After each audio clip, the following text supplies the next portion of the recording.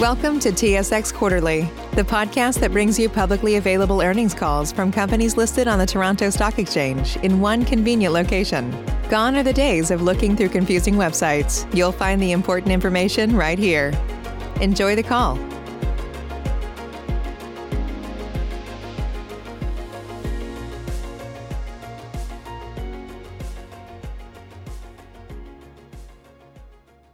Operator. Welcome to the Melcor REIT second quarter 2020 results conference call. As a reminder, all participants are in listen-only mode and the conference is being recorded. After the presentation, there will be an opportunity to ask questions. To join the question queue, you may press star then 1 on your telephone keypad. Should you need assistance during the conference call, you may signal an operator by pressing star and 0. I would now like to turn the conference over to Darren Rayburn, President and Chief Executive Officer. Please go ahead. Thank you, Anastasia. Good morning, ladies and gentlemen. Welcome to the Melcor REIT conference call for the second quarter and half year ended June 30th, 2020. And what a quarter it was for the entire world. It's one I know I won't soon forget. I'd now like to turn the meeting over to Naomi Stefura, our Chief Financial Officer at the Melcor REIT. Naomi, please go ahead. Thanks, Darren. Good morning, everyone. Thank you for joining our conference call and webcast for the second quarter and first 6 months of 2020.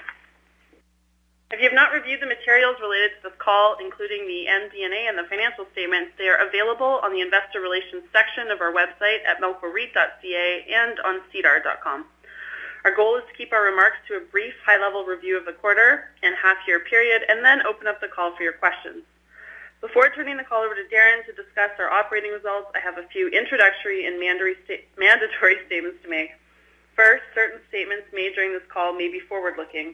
For a complete discussion of items that may cause actual results to differ, please refer to the Business Environment and Risk section of our annual MD&A.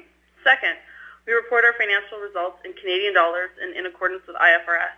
We supplement our financial reporting with non-standard measures, including funds from operations, adjusted funds from operations, adjusted cash flow from operations, and net operating income. We believe these measures are important in evaluating our performance, but caution listeners that they may not be comparable to similar measures presented by other companies. These non-standard measures are defined and reconciled in our MD&A. I will now walk everyone through some of the financial highlights of our results for the 6 months ended June 30th, 2020. Portfolio growth of 12% based on GLA contributed to revenue growth of 4% and NOI growth of 3% compared to Q2 2019. Net income in the current and comparative periods is significantly impacted by fair value adjustments on investment properties due to changes in NOI and capitalization rates, and by non-cash fair value adjustments on our Class B LP units due to changes in the REIT's unit price. We believe FFO is a better reflection of our true operating performance. FFO was up 2% year-to-date, while ACFO was up 3% year-to-date. In order to conserve cash and to better support our tenants, our distribution was cut by 47% as of the April distribution. This resulted in a quarterly payout ratio of 55% based on ACFO and 40% based on FFO for the quarter. Year-to-date payout ratios were 78% based on ACFO and 57% based on FFO. Another cash conservation measure was we amended our mortgage agreements with some of our lenders in order to obtain temporary payment relief as a result of COVID-19. These arrangements resulted in $2.26 million in reduced payments in the quarter, or 36% of our contracted secured debt payments. We also suspended purchases under our NCIB program and canceled our automatic share purchase plan following the expiration of our Q1 blackout on May 15, 2020. We still do believe that our units are trading in a price range which does not reflect the value of the units in relation to our current and future business prospects. However, we felt the suspension to be prudent while determining the current and long-term impact of COVID-19. I will now turn the call over to Darren, who will speak to our portfolio's operating performance. Thank you, Naomi. For the past 7 years, the Melcor REIT's results have been pretty standard and consistent. Continued stability in spite of market challenges, steady growth through our internal pipeline with Melcor Developments, third-party acquisitions, all combined with our commitment to service excellence. These have been the key themes, and they've not changed over the years. While our past results remain consistent, not volatile, and relatively uneventful by most standards, the macro environment of the first half of 2020 has been anything but uneventful and has been definitely volatile, and has thrown additional challenges our way via the COVID pandemic, oil price wars, and the social movement towards true equality for all. Despite this worldwide volatility and uncertainty, we are pleased with our results for Q2 2020, the first half of the year, as the REIT continues to benefit from the strategic acquisitions completed in 2019, which contributed to growth in revenue, net operating income, and adjusted cash from operations, in spite of the negative pressures all around us. While we do not believe we're out of the woods yet, with respect to COVID-19 and the way that it has continued to impact our business, we do believe that our quick response to ensuring the cleanliness and safety of our properties, reducing spending, conserving cash, and our willingness to work with our tenants has placed us in the good position we are today. We collected 83% of Q2 2020 rents, leaving $5.15 million rent outstanding. We've recorded $770,000 in provisions for doubtful accounts in the quarter. The majority of our tenants are working cooperatively with us, finding mutually acceptable arrangements to repay arrears. We anticipate approximately half of the currently uncollected rents to be collected in the future through rental deferral agreements. We have a number of rental deferral agreements in place now and continue to work with tenants to finalize these. Due to the non-essential business closure orders issued by the provincial governments, some of our retail tenants were closed at the beginning of the quarter. Most were allowed to reopen mid-May. However, many retailers took a very cautious approach to reopening, including delaying their opening to ensure that they could comply with the new recommendations and procedures to protect the health and safety of their customers and staff. One of the programs put into place to assist those businesses that were impacted by the restrictions is the Canada Emergency Commercial Rent Assistance Program, or CECRA. Approximately 10% of our tenants, representing 8% of total GLA, have requested that we apply for CECRA on their behalf. We cannot yet determine how many of these applications will be successful. We do believe that, based on existing information, our net negative exposure to CECRA claims for the Q2 period is estimated to be approximately $500,000. Due to the rapidly evolving and widespread impacts of the pandemic, the REIT's entire portfolio was revalued by our external valuation professionals in Q2 2020. Approximately 89% of the portfolio realized a valuation write-down, with individual asset losses ranging from 1% to 17%. The revaluations resulted in a fair loss aggregate value of $57.30 million. In addition to some of the cash conservation programs that Naomi described a few moments ago, we've also deferred discretionary capital spending of approximately $1.3 million planned for 2020. This improves our near-term liquidity and reduces non-essential activities at our properties. Strategic value-added asset enhancements and preservation projects remain a cornerstone of our long-term strategy to improve our assets and retain and attract tenants.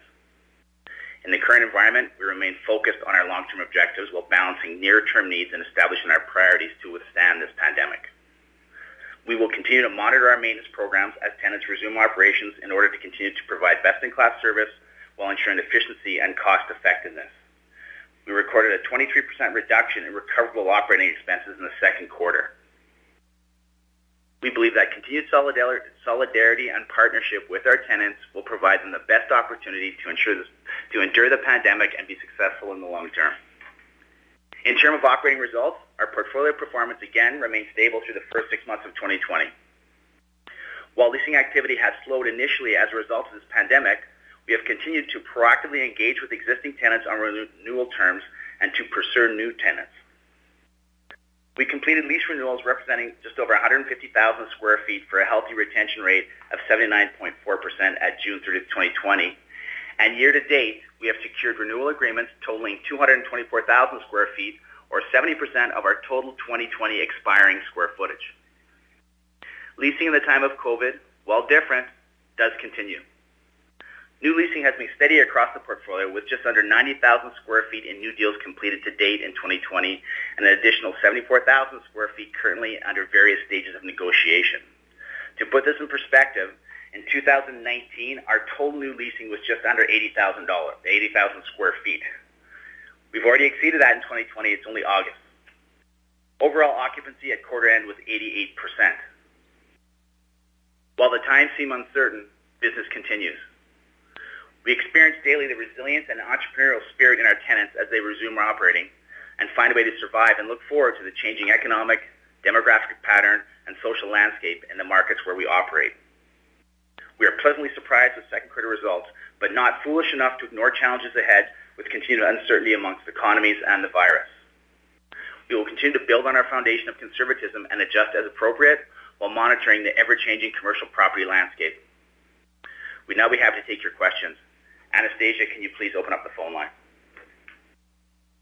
Certainly. We will now begin the question and answer session.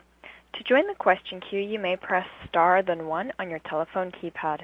You will hear a tone acknowledging your request. If you are using a speakerphone, please pick up your handset before pressing any keys. To withdraw your question, please press star then 2. We will pause for a moment as callers join the queue.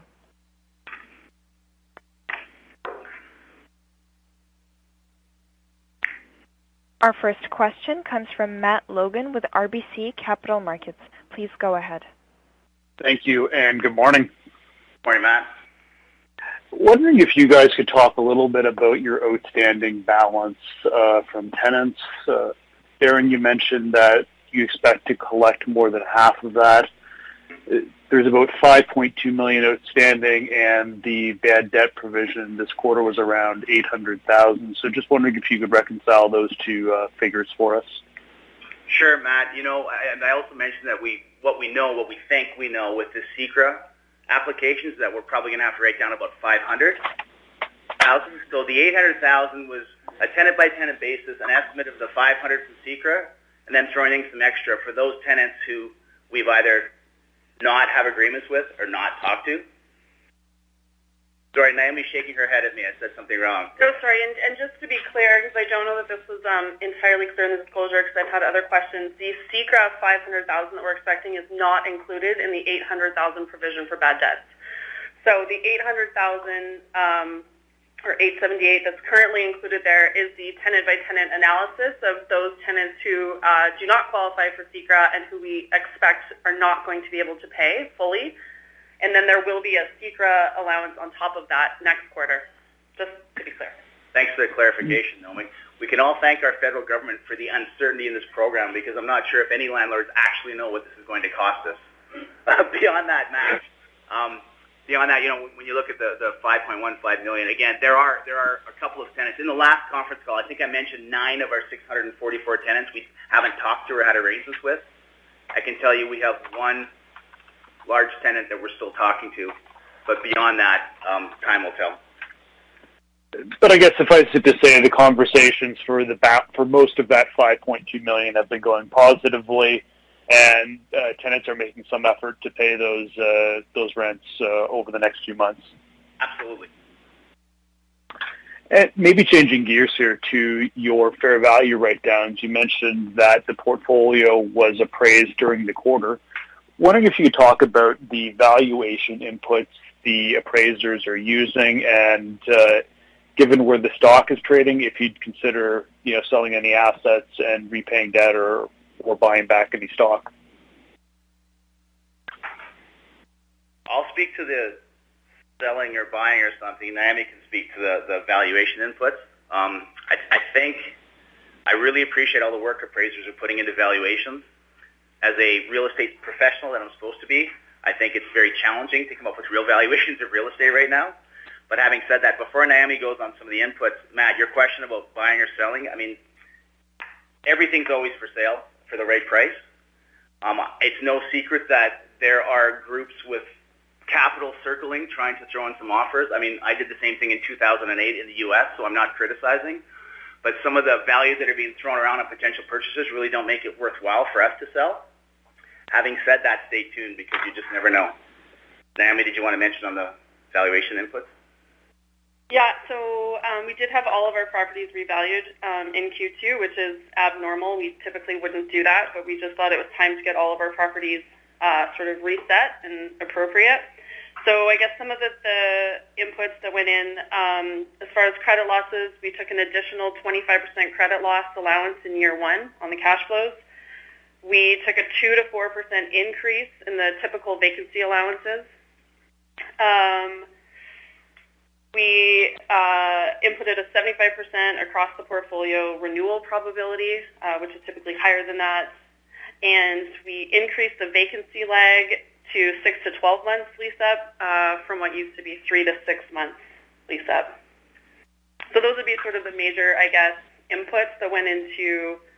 the reduced ongoing cash flows that were used to determine the valuations.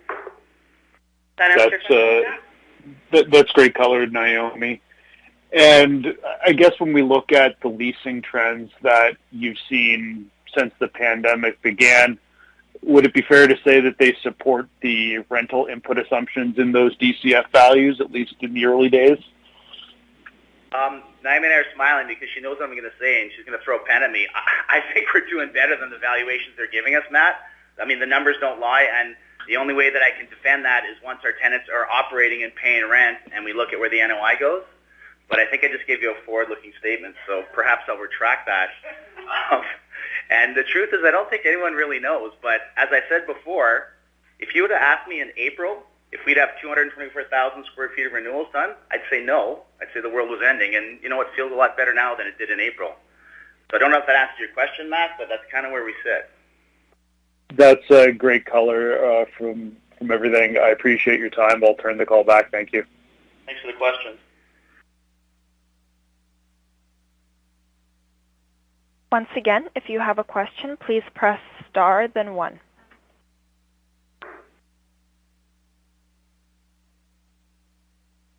Our next question comes from Kyle Stanley with Desjardins. Please go ahead.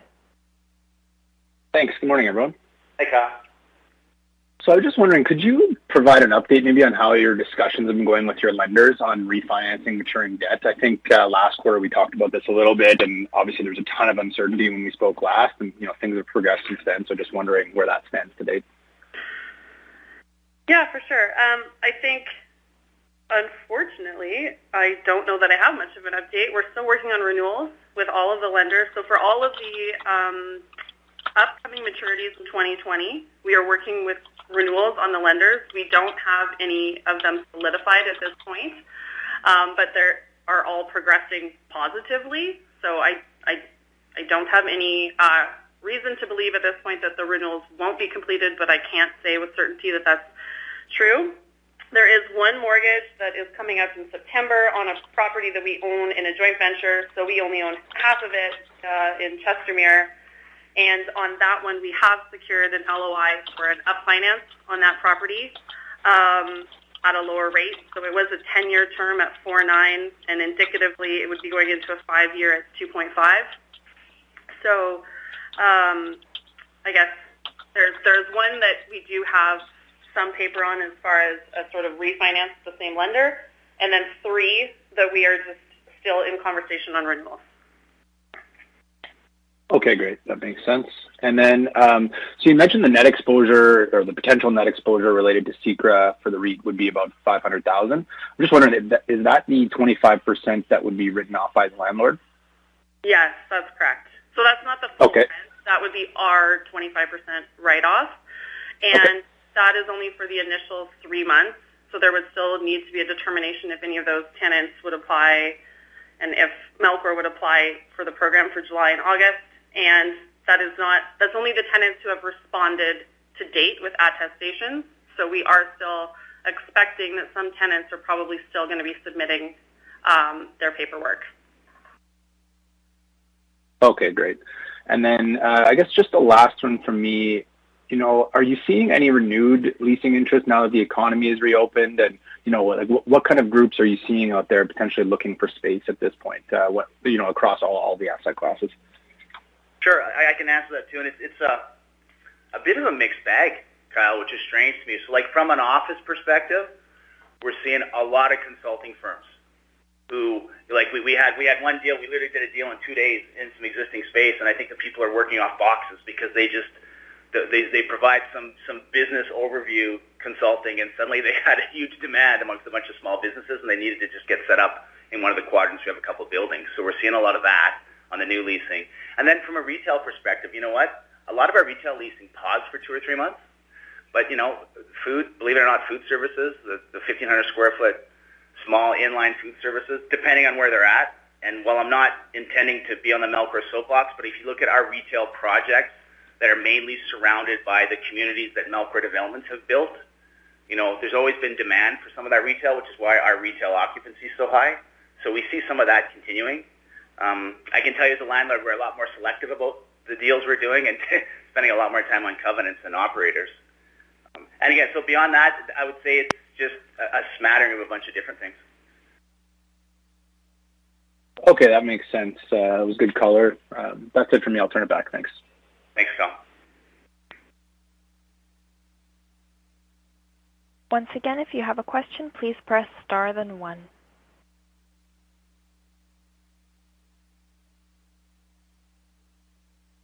There are no further questions at this time. This concludes the question and answer session. I would like to turn the conference back over to Darian Rayburn for any closing remarks. Thanks, Anastasia. I guess the one thing I wanted to say to everyone, again, thanks for your interest and for calling in. For those of you who are warning about the resilience of the Alberta spirit, especially in time of COVID and oil price crashes and unemployment, just watch the 50-50 total from tonight's Oiler game. This is no joke. We expect it to be over $10 million. If that isn't an indicator of the pent-up demand for hope in a province, nothing else is. So good luck to the person who wins the $6.5 million tax-free cash tonight. And good luck to all of you. I hope that you're safe and healthy. I hope that business is picking up for everyone. And I look forward to next quarter, hopefully with smiles on our faces. A good weekend, everyone. Stay safe. This concludes today's conference call. You may disconnect your lines. Thank you for participating and have a pleasant day.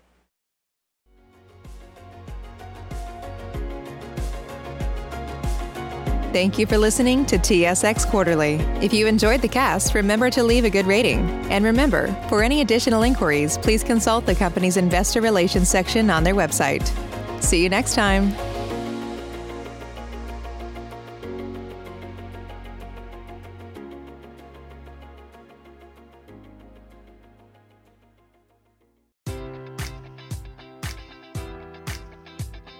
Enjoy all your favorite sports like never before at BetMGM. Sign up using code Buckeye and receive up to $1,500 back in bonus bets if you don't win your first bet. When you register with BetMGM, you'll get instant access to a variety of parlay selection features, live betting options, and the best daily promotions in the business. And with BetMGM at your fingertips, every play and every game matters more than ever. Place your money line, prop, or parlay bets with the king of sportsbooks today. Sign up using code Buckeye and receive up to $1,500 back in bonus bets if you don't win your first bet. BetMGM and GameSense remind you to play responsibly. 21 plus and present in Ohio, subject to eligibility requirements. Rewards are non-withdrawable bonus bets that expire in 7 days. Gambling problem? Call 1-800-GAMBLER. In partnership with MGM Northfield Park.